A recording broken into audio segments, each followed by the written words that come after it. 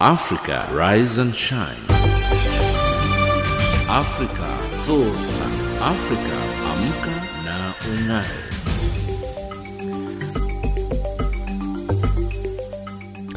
Good morning and welcome to the third and final hour of Africa Rise and Shine. This is Channel Africa, giving you news from an African perspective, broadcasting from Johannesburg in South Africa. We are online on www.channelafrica.co.za and on channel 802 on the DSTV audio bouquet. I'm Jolani Tulo. Driving the show with me is Anne Musa and Tabiso Lehoko. Top stories on Africa Rise and Shine this hour. Zambia's health minister becomes the latest high-profile victim of the COVID-19 pandemic. South Africa's National Assembly holds its first virtual plenary, and in economics, South African Airways business rescue practitioners say they will present a rescue plan to government on Friday. But before we get into these top stories, let's get a full news bulletin, and here's Anne. SABC News, independent and impartial. From an African perspective.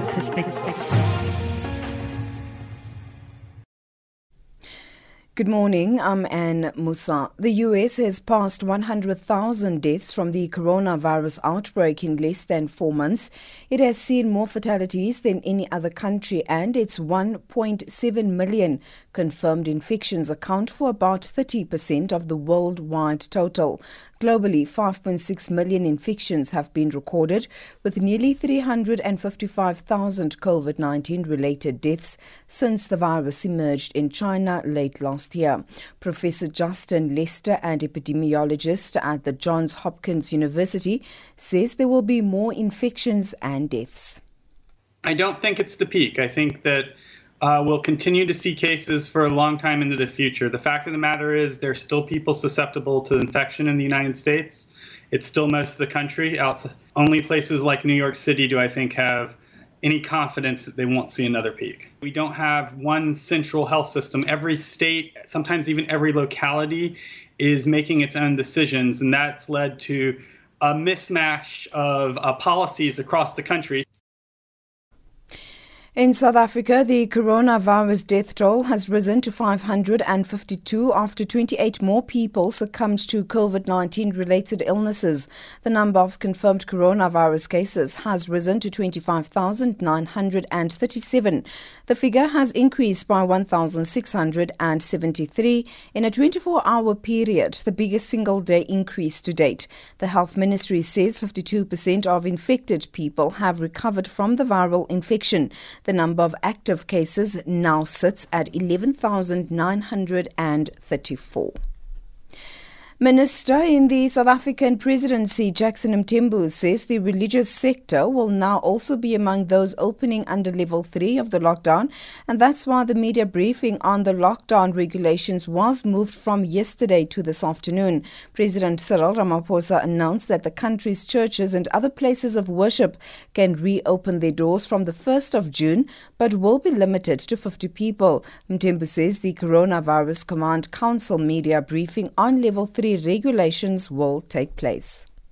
The president met with the churches recently, and because of his meeting with the churches, that's why the president made the pronouncement he made yesterday in relation to including our fraternal churches in the level 3 opening up. So therefore, that necessitated that the regulations that kick in level 3 must also include the churches. So that's why we are here to explain that has occasioned the delay of the minister coming to the public with the regulations.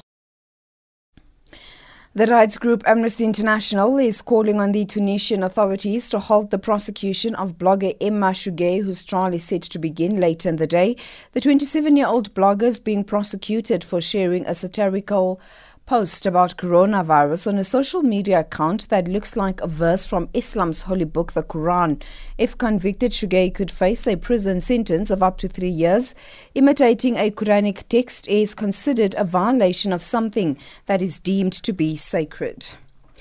The UN says at least 38 people have been killed by an armed group in the east of the Democratic Republic of Congo. They were killed in a series of attacks by the Allied Democratic Forces in the provinces of Ituri and North Kivu.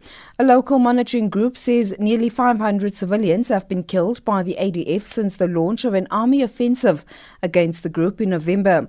The ADF originated as a Ugandan Islamist militant group but is now based in the DRC and does not appear to be fighting for a religious cause. And finally, in tennis news, as Britain eases its lockdown, social tennis players have begun to return to the courts. Tennis is one of several non-contact sports Boris Johnson's government allowed to resume on the 11th of this month. Other sporting activities allowed to resume include jogging, golf and angling. Players are allowed back on the courts if they follow strict rules issued by British Lawn Tennis Association. John Stevens, who is the bar manager at the Camber Lawn Tennis Club in South East London, explains. Unless we're a family group of 4, we can only play singles, and we can play with one other person who's not a member of the family. We've got all the LTA rules, so we have to make sure that we socially distance at all time. We have to use hand sanitizer. If we change ends, we have to change either side of the net so that we don't pass each other. And I think that a lot of people, it's been quite euphoric coming back after a few weeks to play, but I think it's gradually dawning on people that it's not quite the same club as it was, and it's going to be like that for some time. And that's the news headlines at 7:30 Central African Time. SABC News, independent and impartial. From an African perspective.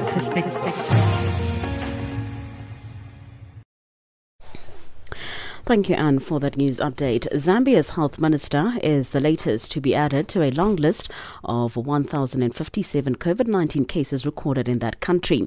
Government has confirmed this development announced by Secretary to Cabinet Simon Miti has brought about fears and anxiety in members of the Fourth Estate.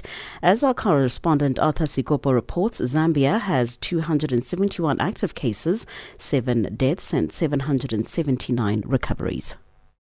Chitalo Chilufya, a medical doctor by profession, has joined the long list of 1,057 persons to test positive for COVID-19. He is the latest high-ranking government official to test positive for COVID-19 after his information counterpart, Dora Silia, was over the weekend taken in. The two ministers have been the face of COVID-19 in Zambia as they appeared on daily basis at national press briefings, giving out information on how many tested positive, from where, and how people could prevent themselves from contracting the virus, among others.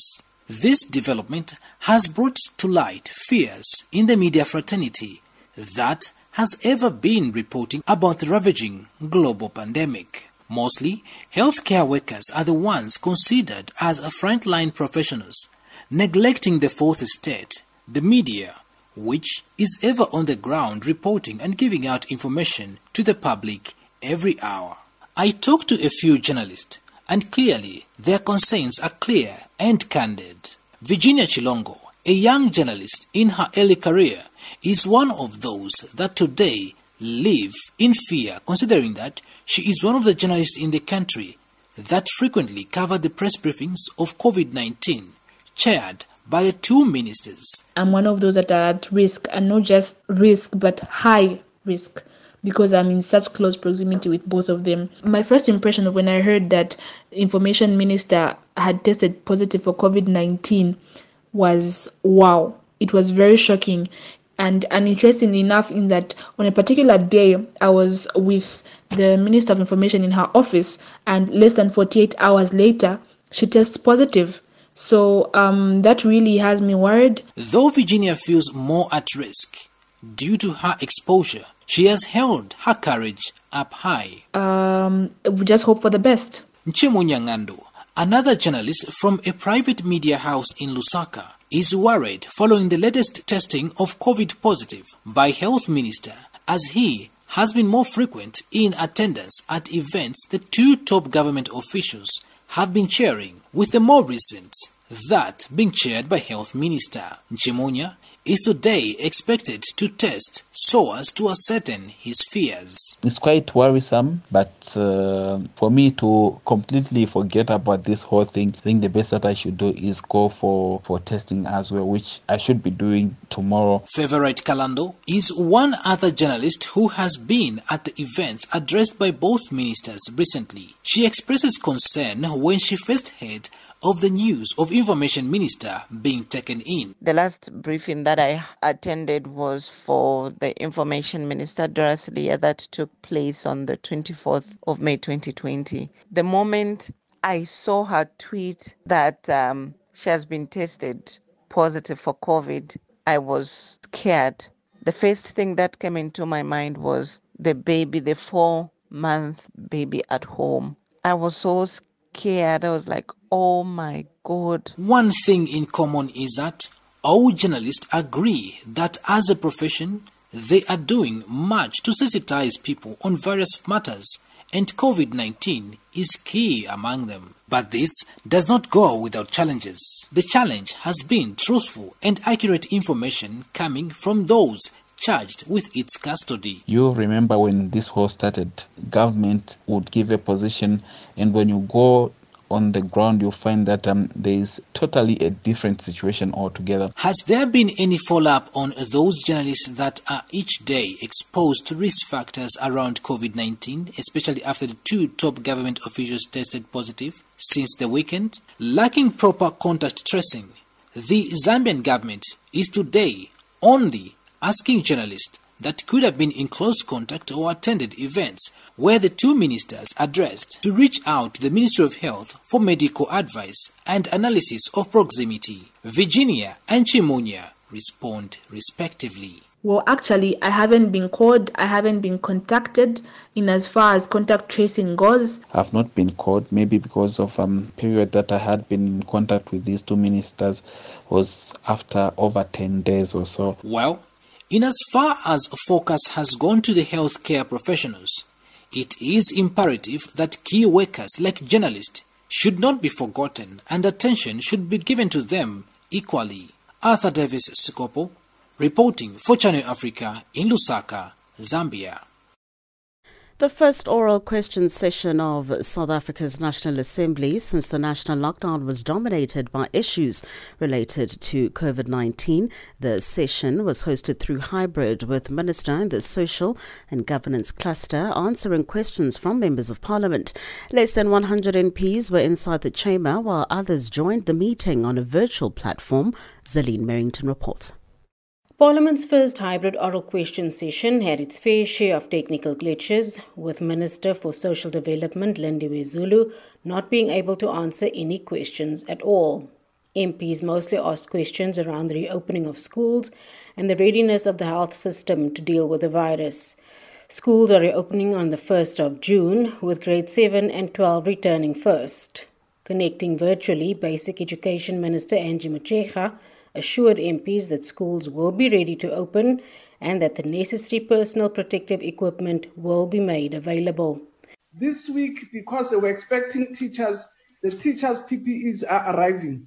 The learners' PPEs will arrive on time, because what we were avoiding, there are breakages. If they know that there are valuable items in schools, there are always breakages. We already have many incidents of breakages in schools. Just this week, we even had deaths where people were killed trying to break into our schools. She says the department is confident that it is making the right decision to reopen schools. From our own health department, but also experts in the area, Mr. Sheikh, are saying there is no reason why we must keep children at home. So we've also said, because we are dealing with a very difficult environment, where people are rightfully anxious, and we know schools are good for children. They're playing the streets now, they're fine. It can be cold when they go to school, and it's warm when they are home. It can be safe when they play in the streets, and it becomes extremely unsafe when they come to schools. The Health Minister, Willem Kize, also on a virtual platform, says based on several models, it is expected that the virus would reach its peak between June and August. He says while the projections are not cast in stone, deaths are estimated around 30,000 to 50,000. Currently, the country has 5,000 beds in the intensive care units available, but more could be acquired. At the moment, the estimated number of ICU beds was just over 5,000, and that number was combining both public and private.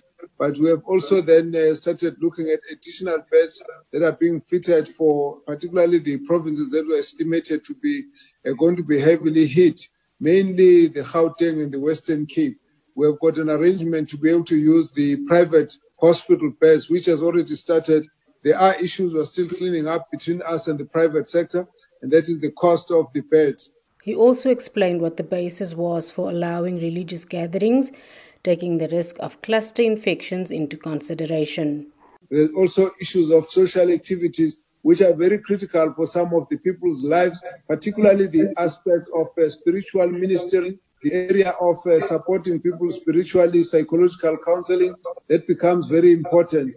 And so when you move forward, you do understand that we will be having this COVID-19 for the next year or two, and therefore it would be impossible to actually say there's no religious activity that could be allowed.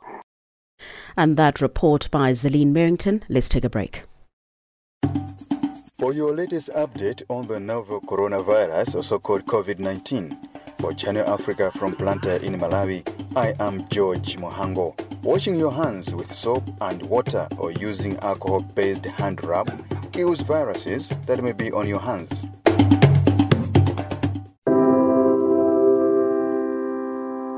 WHO recommends 30 minutes of physical activity a day for adults and 1 hour a day for children. If your local or national guidelines allow it, go outside for a walk, a run or a ride, and keep a safe distance from others. If you can't leave the house, find an exercise video online, dance to music, do some yoga, or walk up and down the stairs. Avoid touching your eyes, nose and mouth to slow the spread of the coronavirus. For more information on the coronavirus, visit the World Health Organization site at www.who.int.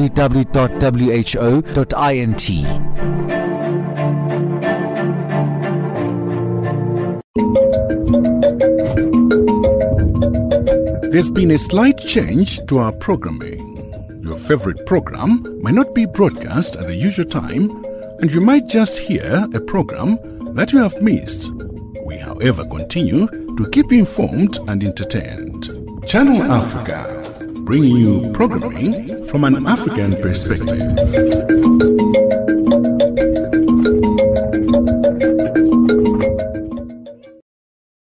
And it's 18 minutes after 7 o'clock Central African time right here on Africa Rise and Shine. The Johannesburg Emergency Services has called on residents to refrain from using house warmers that could endanger their lives. This week is said to be the coldest week since the start of the year. The South African Weather Service has warned that the cold weather will continue up into the weekend in different parts of the country. Horisani Sitole reports. A cold front has hit parts of the country since Tuesday, and the Weather Service says this is the coldest week since the beginning of the year. The Johannesburg EMS is concerned that the cold weather may lead people to make use of warming devices.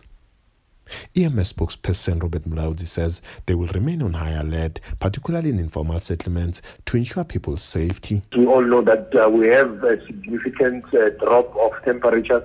It's extremely cold, so our residents might be tempted to use heating devices like heaters, paraffin stoves, candles, and also imbawula. So we're urging all our residents to make sure that those heating devices are looked after while in use. They must not leave them unattended so that we can be able to prevent fire incidents. From our side as emergency services, we will remain on high alert. In areas such as the Western Cape, there's been snowfalls earlier in the week. South African Weather Services forecaster Kumsa Masizana says the cold front will continue and flooding can be expected in parts of the Western Cape. We had that cold front that moved over the country. That was the first cold snap of the season. As a result, it dropped the temperatures significantly. It's going to take some time for the temperatures to recover.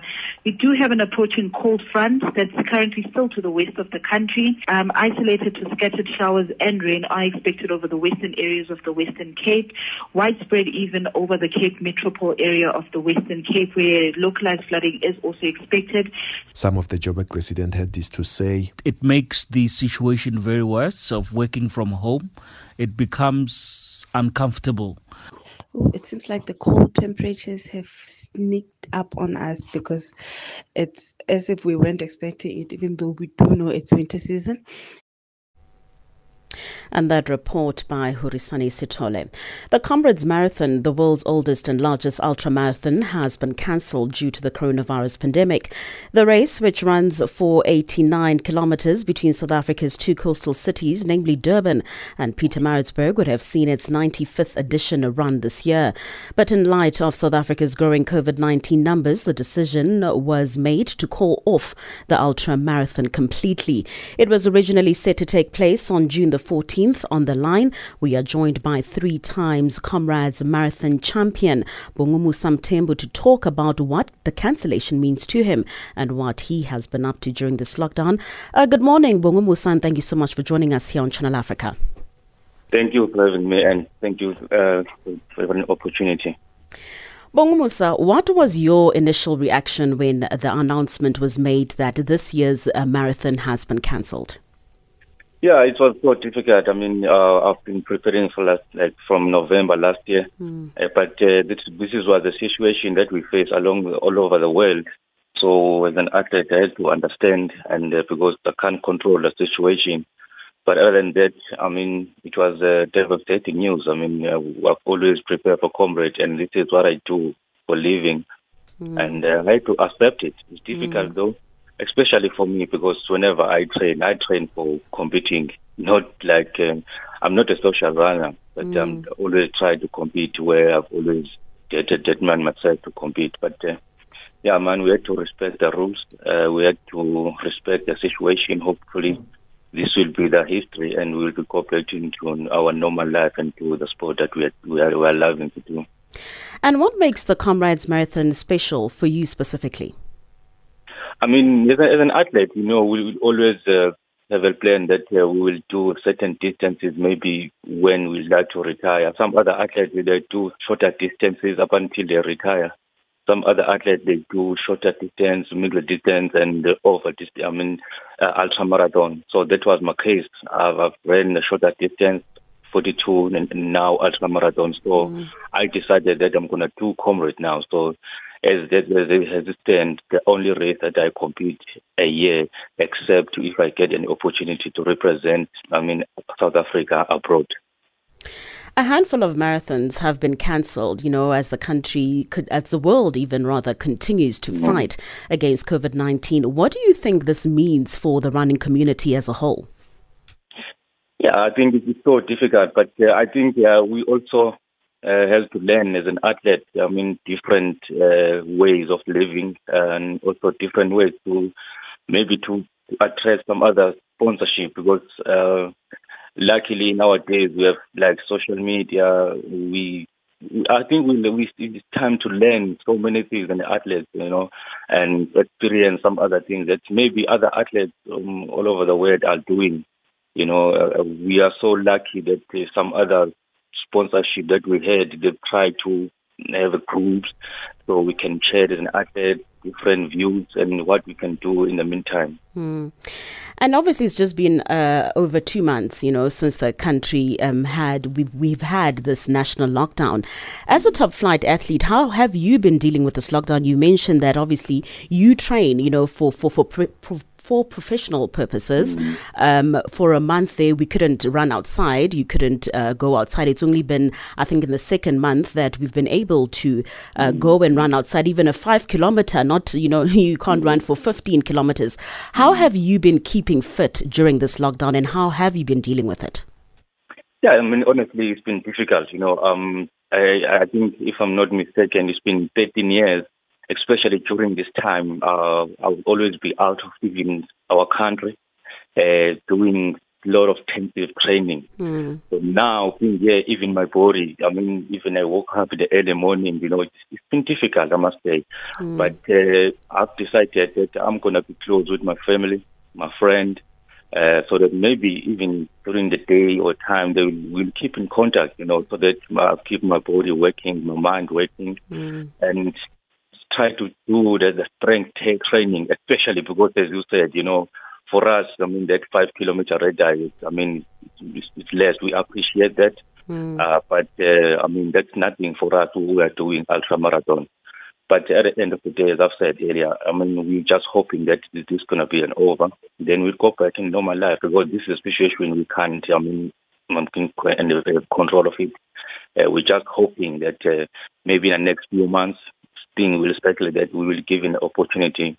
Then at least because for me, if I train, it would be nice what I'm training for, and all those kind of work, you need to train your body, but knowing that where you're going to compete, yes, it's very important to keep my body in a certain position, but if I know where I'm going to compete, I think it's going to be much better. And finally, Bongomusa, do you think the running season is over and done with, or is there still hope that some running competitions can take place later this year? I mean, we are expecting a peak, in these coronavirus numbers in a month's time. What do you think? What are your thoughts? For me, I've always have hope, and I always don't lose hope. For us, I mean, for me as an athlete, I have to the hope that all these things is going to be over, and we'll go back into our normal life. Even when the Comrade Marathon Association is said the Comrade has been postponed, I carry on training. Up until they said it's cancelled. Even now I will carry on. In that second phase of training, up until we had that. I mean, the year now is almost over. Then we see that, that we look for next year. But other than that, we're just hoping that this thing will be over. Because for me, running is not that I'm doing for money or something, but I love running. I did running because I love running. To just give up and say, no, let's see for next year. For me, I think that I'm not going to do that. Well, Bongomusa, thank you so much. And as you say, we do remain hopeful, that things there will be a certain level of normalcy that returns and you can be back on the road doing what you love. Thank you so much. And I think we, as a community of running, we always motivate each other. I mean, I've got so many friends in my social media now. So even now, I'm trying to plan something to do on the day that was going to be a Comrade Marathon. So, people, they can stay tuned of my social media. I will just. And what are those social media handles? Bongomusa Mthembu, Instagram and Twitter and Facebook. So in my Facebook page, it's Bongomusa Mthembu. So they can follow me. And it's so nice to interact with the fans and interact with our fellow runners, because these are people we win because they are there in running. So I think we are doing so much better in communicating with them. I'm doing some live video with them, ask me some question and stuff like that. All that. It keeps my mind working, it keeps myself motivated also. So thanks for them, and thank you for this opportunity again. Thank you, Bongomusa. That's all we have time for. Do stay positive, and we hope you will be back on the road running very soon. Thank you so much. And that was Bongomusa Mthembu, 3-time Comrades Marathon champion, joining us on the line. Let's take a quick break. Across the globe, every second, there's always a breaking story. What we want to achieve is a healthy and vibrant economy which can ensure full employment to our people. The government concurs with the views of the Black Economic Empowerment Council report that it is now necessary to make our policies on black economic empowerment more explicit. Last May, I asked constituencies at NEDLEC to discuss youth employment incentives. I'm pleased that discussions have been concluded and that agreement has been reached on key principles. We are on an ambitious drive to industrialize, to attract investment, and to create more jobs for the youth of our country. They don't have jobs. I've tried looking for a job for it's a year and a half now. The challenges were experience and the level of education which I have.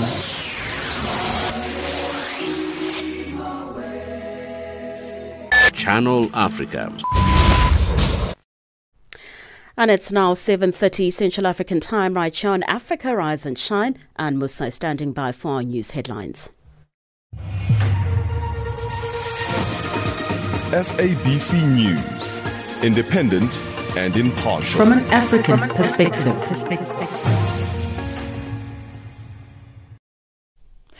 Good morning, I'm Anne Musan. The headlines: the US has passed 100,000 deaths from the coronavirus outbreak in less than 4 months. Amnesty International is calling on Tunisian authorities to halt the prosecution of blogger Emma Shugay, and at least 38 people have been killed by an armed group in the east of the Democratic Republic of Congo. Those are the stories making headlines. Africa Rise and Shine. Africa Zorka. Africa Amka na Unai.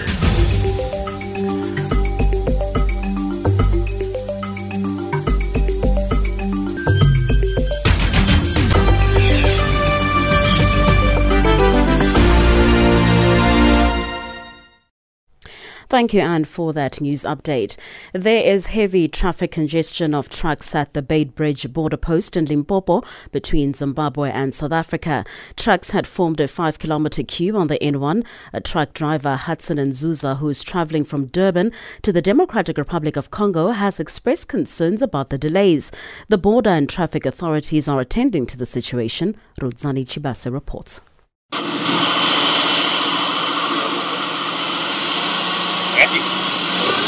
Scenes of congestion of heavy vehicles on the N1 outside the border were experienced in March when the country started to implement lockdown and travel restrictions.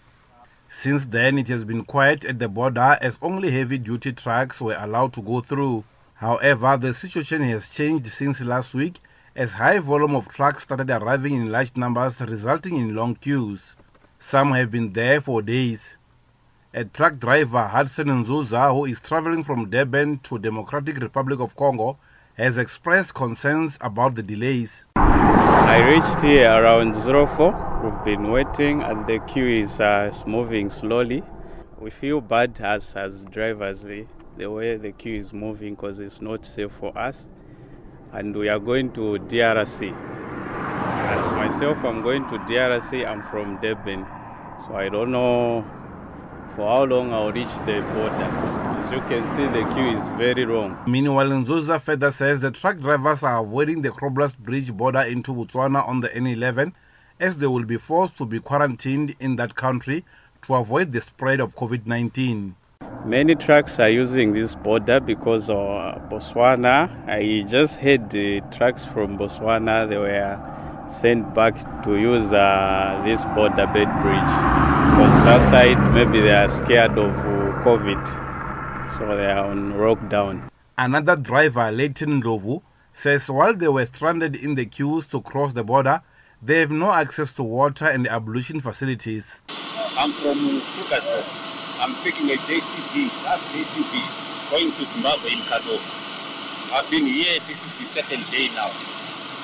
But still, I'm 8 kilometers to reach the border gate. I just went there to inspect and see how they are working. It's probably because there are not enough staff inside. So things are very slow. But we will be patient. Limpopo Transport MEC Mawungolo Ruri Ramakanya says the matter has been escalated to the National Ministry of Transport. We note that there is a congestion currently at Beitbridge border post due to strict regulations that have been introduced by our counterparts. The screening and the testing is taking long because of the fewer staff members. But as a province, we have escalated the matter to the minister who is currently attending to it.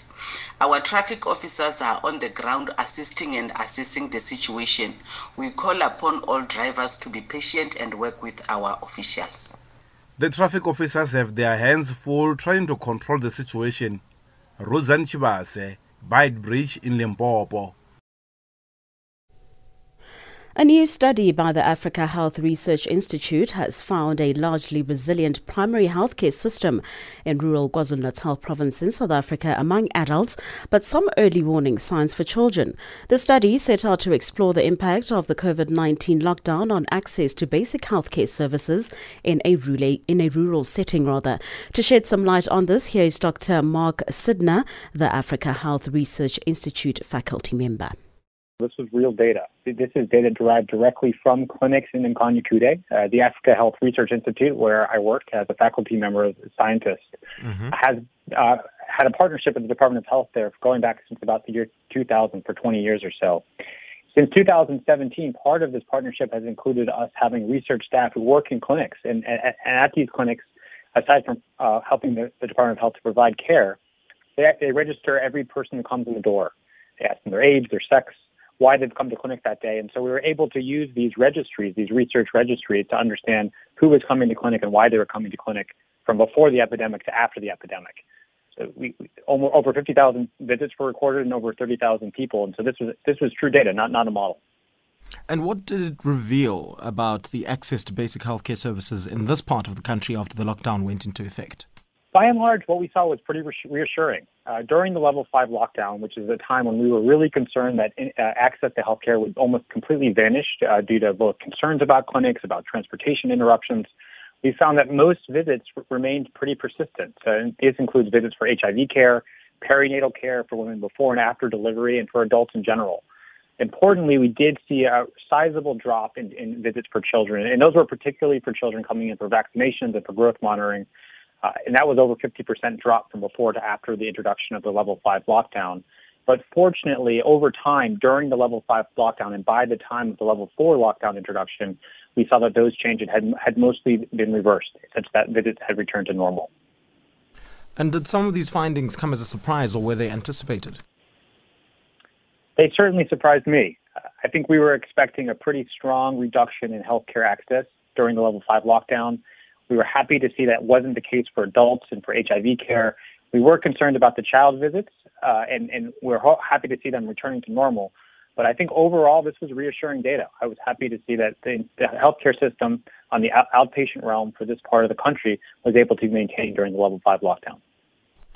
And were you able to establish the reason behind the drop found in child health visits, and how worrying did you find this to be?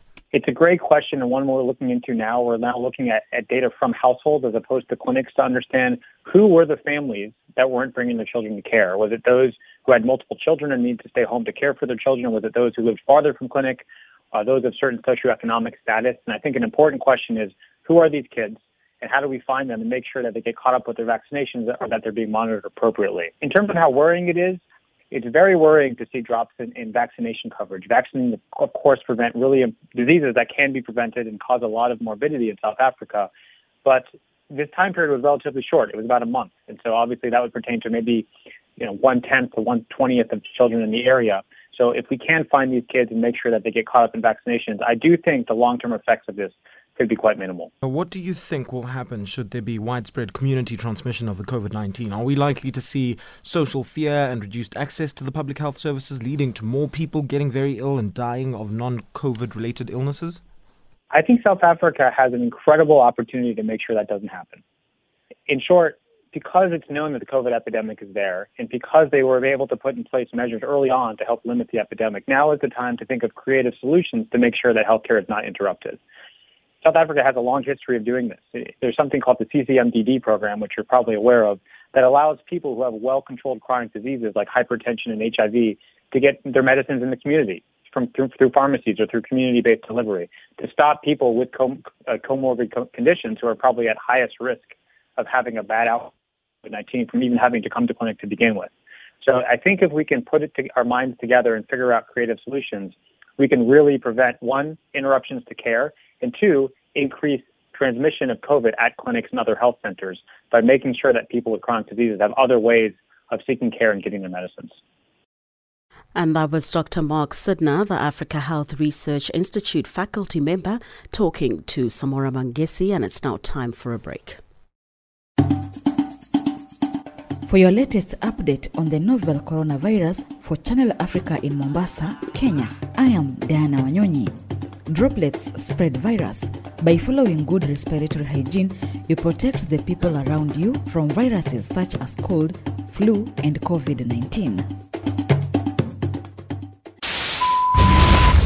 Across the globe, every second, there's always a breaking story. Colton Joy for Channel Africa Radio in Ethiopia's capital, Addis Ababa. Reporting for Channel Africa, I am Hilda Kekeloa in Zambia. Our cutting-edge and hard-hitting journalism leaves no stone unturned, giving you the whole picture every time. George Muhango, Channel Africa, Blantyre. Reporting for Channel Africa, this is Moki Kinzeka in Yaoundé. From an African perspective, listen to Channel Africa in English, Kiswahili, French, Silozi, Portuguese, and Chinyanja, informing the world about Africa.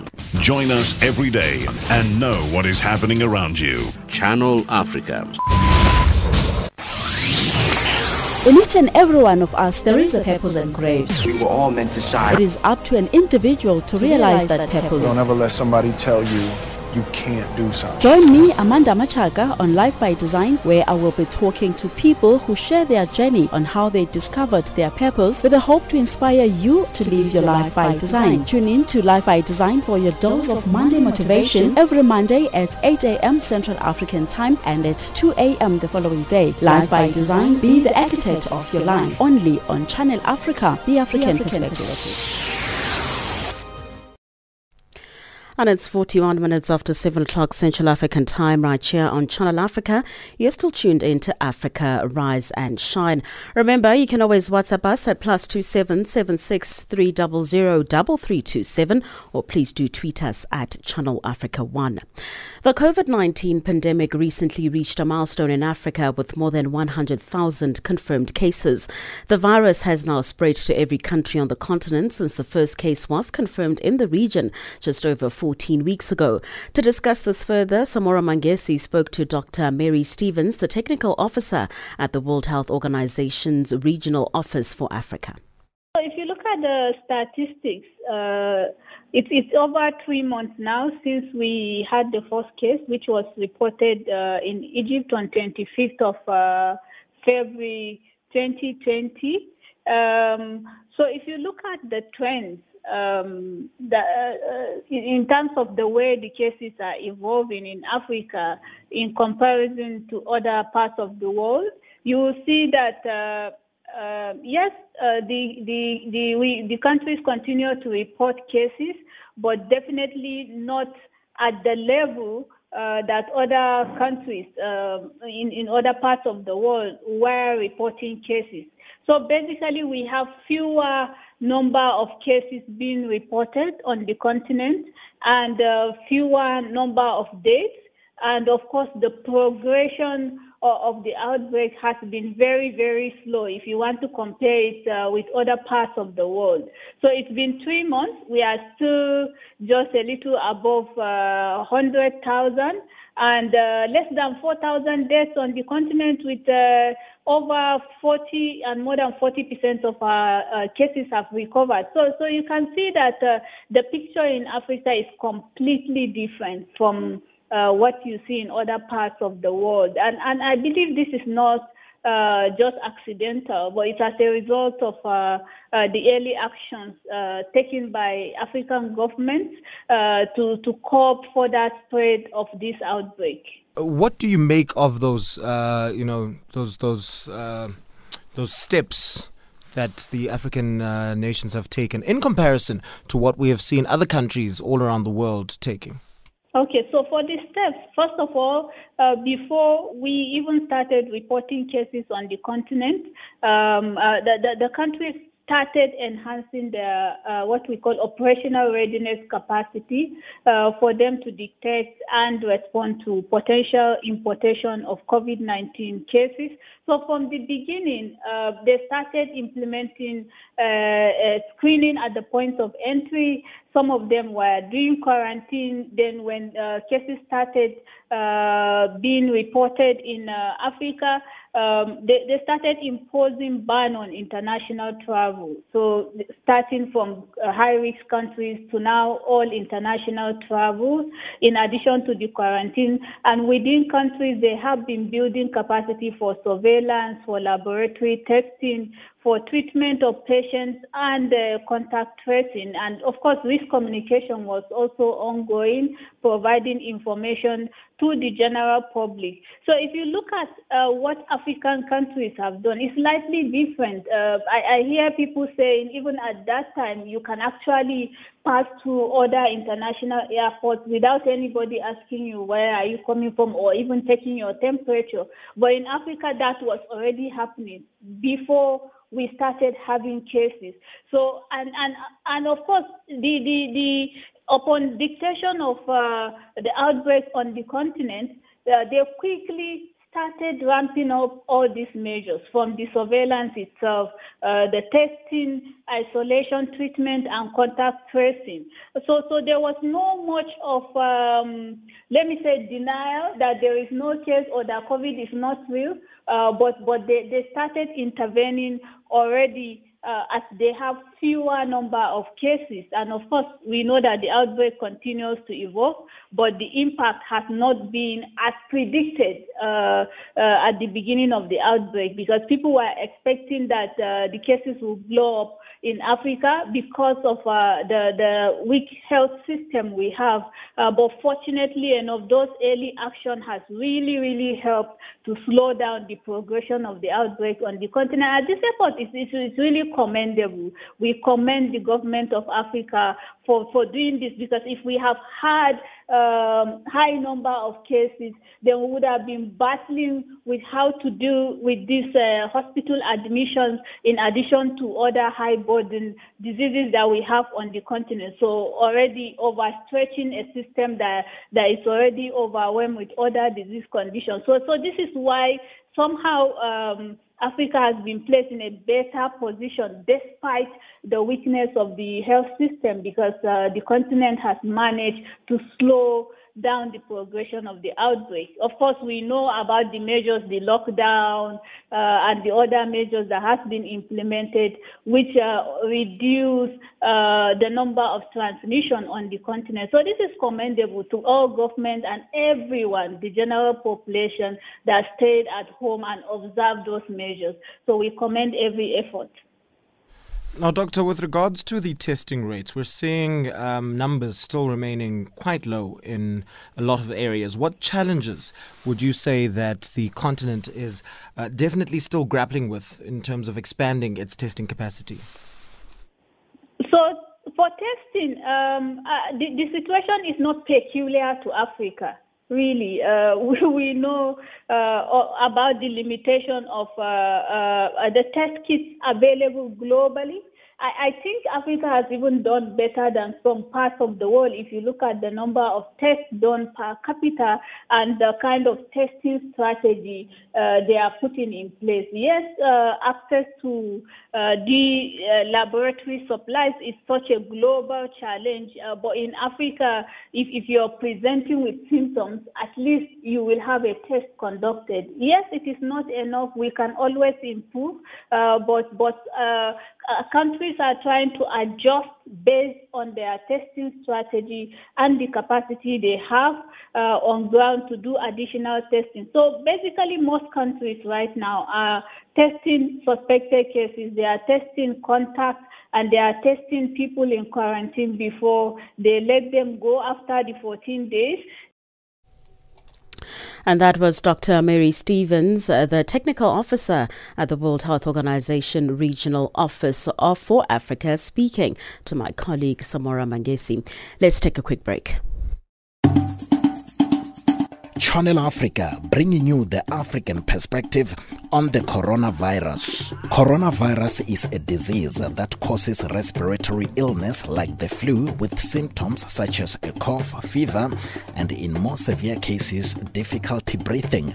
You can protect yourself by washing your hands frequently, avoiding touching your face, and avoiding close contact 1 meter or 3 feet with people who are unwell.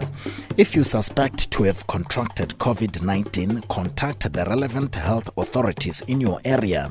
Keep listening to Channel Africa. The African perspective will keep you updated on the latest on the coronavirus.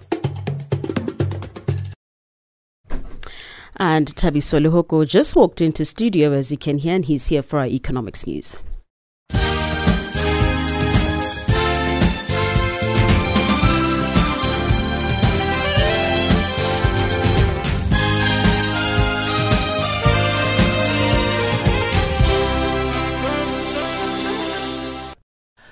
Good morning. The United Nations will convene a high-level event later this afternoon to advance concrete solutions, particularly to address questions around financing amidst the development emergency caused by the COVID-19 pandemic. Participants in the virtual event will include heads of state and government and the leaders of financial institutions, including the IMF and World Bank. Showan Braspies reports. The meeting will discuss challenges and opportunities around the need to expand liquidity in the global economy and maintain financial stability to safeguard development gains. It will also seek to address debt vulnerabilities for all developing countries to save lives and livelihoods for billions of people around the world. The gathering is being held within the context that the COVID-19 pandemic and the socio-economic crisis it's triggered will derail chances to achieve the 2030 Agenda for Sustainable Development unless there is a commensurate global response that reaches at least 10% of global GDP. Earlier, UN Deputy Secretary General Amina Mohammed warned that many developing countries, including middle-income countries like South Africa, lacked sufficient funds to fight both the pandemic and invest in recovery. Showan Braspies, SABC News, New York. The Restaurant Association of South Africa says it's working on a submission to government demanding to know why places of worship will be allowed to open during Level 3 lockdown and not restaurants. Restaurants say their premises offer low risk of infection given strict new protocols that are being introduced. Places of worship will be allowed no more than 50 people at a time under strict conditions. CEO of the Restaurant Association, Wendy Alberts, says currently restaurants are allowed to do deliveries only, and many say they cannot survive. We've just invited government to be able to consult with us to give us an explanation as to the process that was followed in analysing the risk factor that was used to allow the religious sector to open. And we would like that same application to be used in our submission to get restaurants open in Level 3 on the 1st of June. So we've been in consultation with the Minister of Tourism and we have a meeting with her this evening. So once obviously being able to have our communication, we will certainly be able to give feedback on where we move forward from here. South African Airways business rescue practitioners say they will present a rescue plan to government on Friday. The lack of a business plan after 5 months has put the practitioners in a collision course with Public Enterprises Minister Pravin Gordhan, who has questioned some of their decisions. SAA, together with power utility Eskom and state-owned airline SA Express, appeared before the Appropriations Committee to brief it on their financial challenges. The practitioners, Les Mattison and Siviwe Dongwana, were represented by Bongani Nkasana, who told the committee that currently SAA has about $68 million in its bank account. Half of this is ring-fenced to pay back tickets that were not used by passengers. Nkasana also explained why the business rescue practitioners were not present. There's a communication that was sent out to all affected parties today that dealt with a lot of items. And the issue of the plan is also part of that. That is talking about the rationale and some of the delays in the plan. The plan is set to be published on the 29th of May, which is this Friday. And that is why the business rescue practitioners are not on this call. They are busy with that plan. Kenya's Monetary Policy Committee says that the central bank has kept its benchmark lending rate at 7% as expected, judging that its current accommodative stance remained appropriate. The committee has cut its main interest rate by a total of 125 basis points over 2 meetings to support the economy since its first case of the coronavirus was reported in mid-March. The committee says that the policy measures adopted in March and April were having an intended effect on the economy and are still being transmitted. Namibia's finance ministry says that the country's economy is seen contracting by 6.6% this year and by 1.1% next year as the COVID-19 pandemic wrecks economies globally. It says that the budget deficit is likely to reach 12.5% of gross domestic product in 2020-2021 fiscal year, which began in April from an estimation of 4.7% of gross domestic product in 2019-2020. The US dollar is trading at 388.84 Nigerian naira, 11.83 Botswana pula, 105.96 Kenyan shilling, and 17.87 Zambian kwacha. In BRICS currencies, one US dollar will cost you 5 real 31. In Russia, 70 rubles 93, in India 75 rupees 26, in India in China 7 yuan 17, and in South Africa it will cost you 17 rand 40. The US dollar is also trading at 81 pence to the British pound and at 91 cents to the euro. Gold $1,700, platinum $819 per ounce.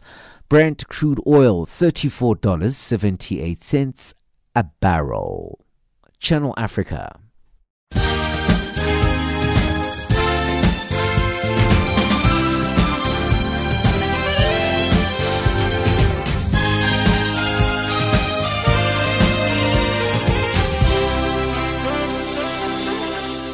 Africa, rise and shine. Africa, zorka. Africa, amka na ung'are.